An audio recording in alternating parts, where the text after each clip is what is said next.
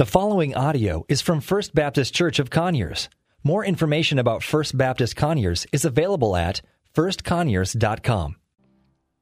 Well, what a time to come in and recognize and to reflect on the holiness of God. You know, there are some things in life that are really indescribable, and there are many things that are incomprehensible. We can't comprehend them. Indescribable in the fashion that as hard as we try, it's very difficult to communicate, to describe some things or some events that we've experienced in life. I can recall years ago when I had seen Niagara Falls for the first time. We were in Canada for the summer, and we went on the Canadian side to see the falls, and it was incredible. You could actually feel the ground rumble as we approached some distance away from the falls because of the force of the falls, and the mist would travel well over a mile to begin to hit us in the face before we came to the falls. And after that experience, trying to communicate, to try to describe to others what Niagara Falls was like, I couldn't do it. It was one of those things I said, you just have to be there yourself to understand. I can remember the time in Zambia seeing Victoria Falls in very much the same kind of way, that it was just indescribable. Until one experienced it and saw it, they wouldn't be able to comprehend how magnificent it was. Some things are incomprehensible. When this COVID-19 virus first began to break out, we didn't comprehend all that was taking place, and still it's very difficult to understand what's taking place. And there are things in life sometimes where we're not at that point to be able to fully comprehend the full weight of it. How many of you ever had a little child ask you, where do babies come from? Well, you know the answer, but you know that little child is not going to be able to understand, and so that's where we get the story of the stalk. Well, so it is with the holiness of God. How can we really describe the holiness of God? As much as we would try to, and as much as the songs we just sang express the holiness of God, it's something that is beyond our comprehension in our natural self. It's beyond our ability to fully describe. It's something that we just have to see and understand. The Bible gives us many instances of the description of the holiness of God. I'm reminded that none of us this morning, myself or you included, are really qualified to describe the holiness of God. I want to read what A.W. Tozer writes in his book, The Knowledge of the Holy, as he speaks of this. He says that we cannot grasp the true meaning of the divine holiness by thinking of something or someone very pure and then raising the concept to the highest degree that we are capable of. God's holiness is not simply the best we know, infinitely bettered.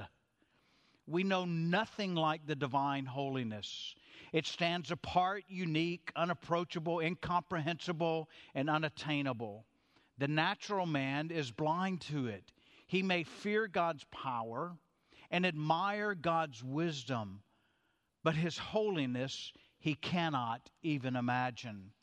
One of the better known passages in Scripture that describe to us the holiness of God is found in the prophet's writing in Isaiah chapter 6. And here we read in Isaiah chapter 6 that in the year that King Uzziah died, beginning here at verse 1 in chapter 6, in the year that King Uzziah died, I saw the Lord sitting upon a throne, high and lifted up, and the train of his robes filled the temple. Above him stood the seraphim. Those are the angels that are there, whose jobs 7 and 24, 365 days are to worship and magnify God in His splendor. And above him stood the seraphim. Each had 6 wings. With 2 he covered his face. With 2 he covered his feet. And with 2 he flew. And one called to another and said, Holy, holy, holy is the Lord of hosts. The whole earth is filled with His glory. And the foundations of the threshold shook at the voice of Him who called, and the house was filled with smoke. And then I said, Woe is me, for I am lost. For I am a man of unclean lips, and I dwell in the midst of a people of unclean lips.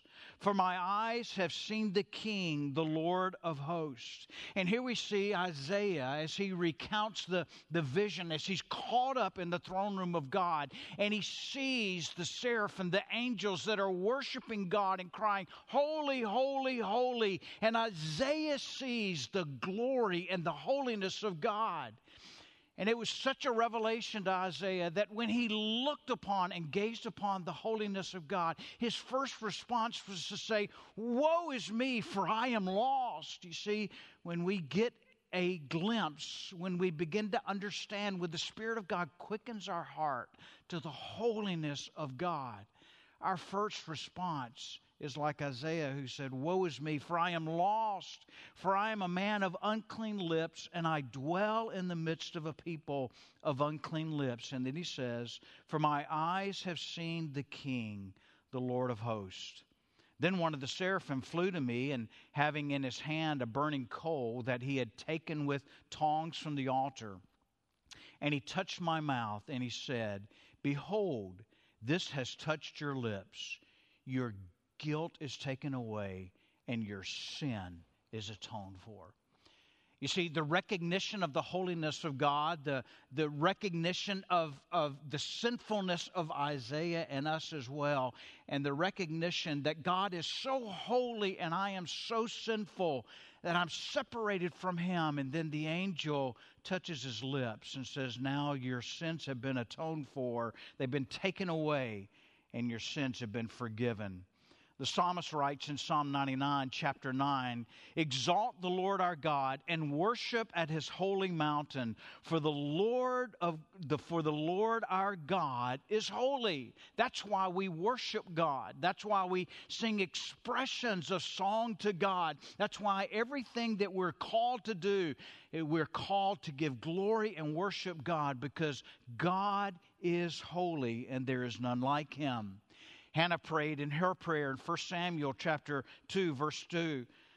She said, There is none holy like the Lord, for there is none beside you. There is no rock like our God. How do we describe the holiness of God? Well, theologians have attempted for years, centuries, to describe the holiness of God. Most theologians that you would read would sum it up some way like this. This is a theologian, Dennis Mock, who says this: God is morally excellent, in describing the holiness of God, that God is morally excellent, perfect, pure, and absolutely separate from sin and evil. Holiness is that which makes God divine and distinctly different from all above. There's not an action that God were to do that would be unholy. He can't, because He is holy. There's not a decision that God would make that would be unholy. He cannot, because He is holy. There's not an event that God would allow that is unholy, because He is holy, and ultimately His purposes will be fulfilled. And yes, He even uses the evil in this world to fulfill and accomplish His purposes. God is holy. There's not the inkling of sin as we understand sin in God. The Bible says that God cannot be tempted by sin, nor will He tempt others by sin. It's impossible for God to do that. God is holy, and as much as we try to imagine in our natural self, it's impossible to fully comprehend the holiness of God. Let me quote what A.W. Tozer said in this same chapter of his book. He says, Holy is the way God is. To be holy, He does not conform to a standard. He is that standard. He is absolutely holy, with an infinite, incomprehensible fullness of purity that is incapable of being other than what it is. Because He is holy, His attributes of holy. That is, whatever we think of as belonging to God must be thought of as holy. And so what do we do in light of this holiness of God? I can remember the year that I came to know Christ as my personal Savior.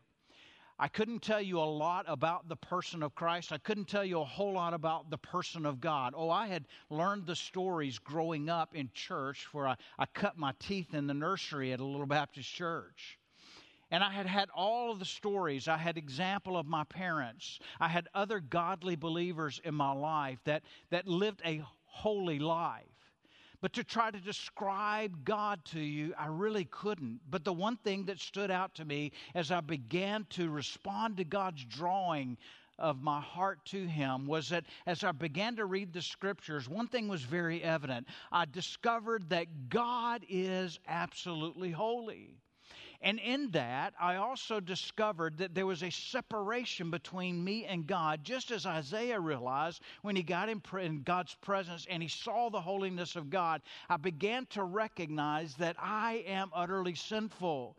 You didn't have to tell me I was sinful. I was a sailor in those days, and I bragged about being sinful.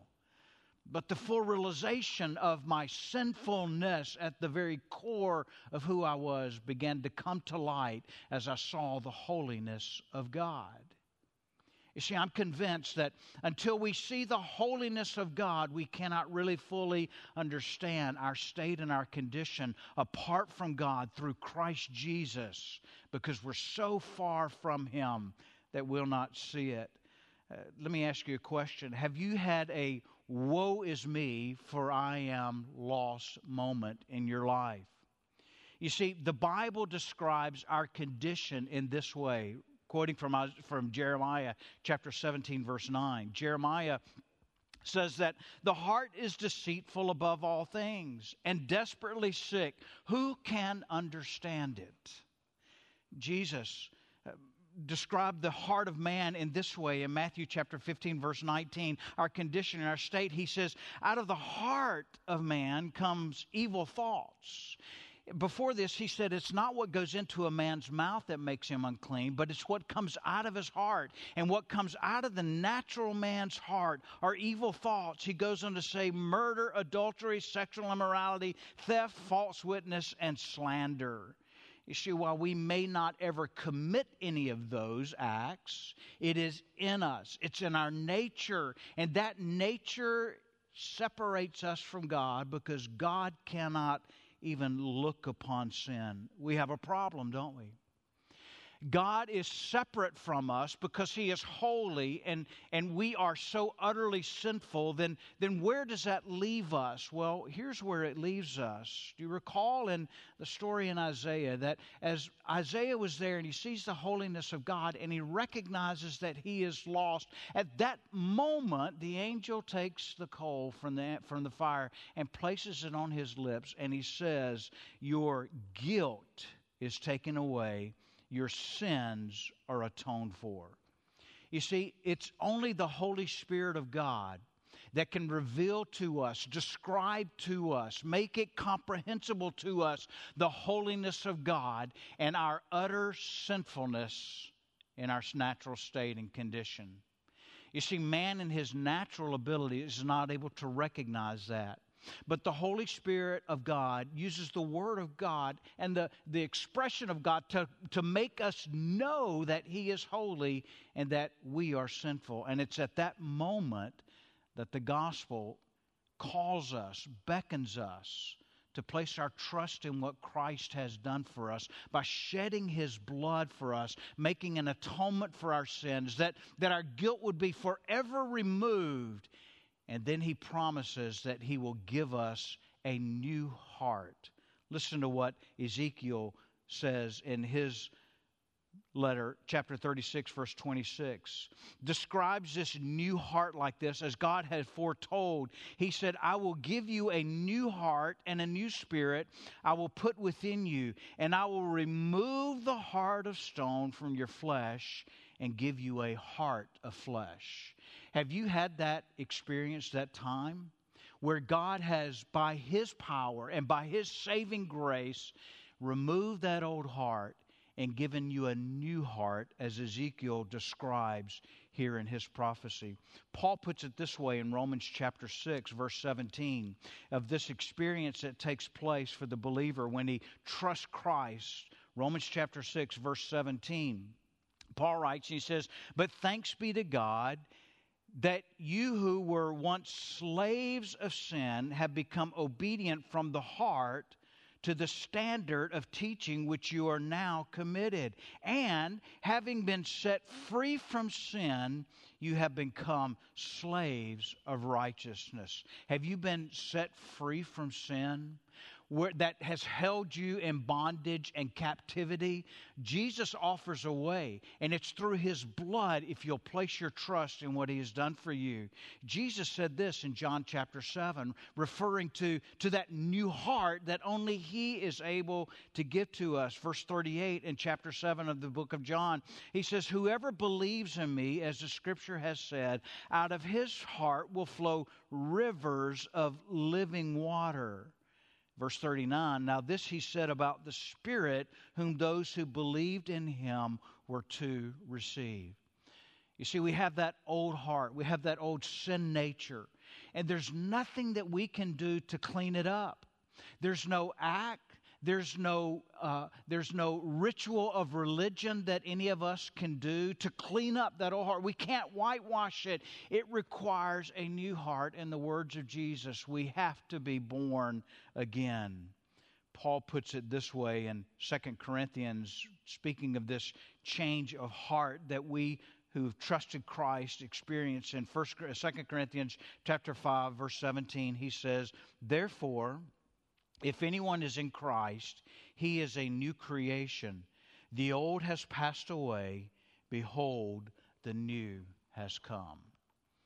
I want to ask you this morning, have you had that experience where you have recognized by the Holy Spirit of God the holiness of God and how far removed you are from being in the presence of God, in a relationship, in fellowship with Him because your sin, and you recognize that you are utterly undone because of your sin?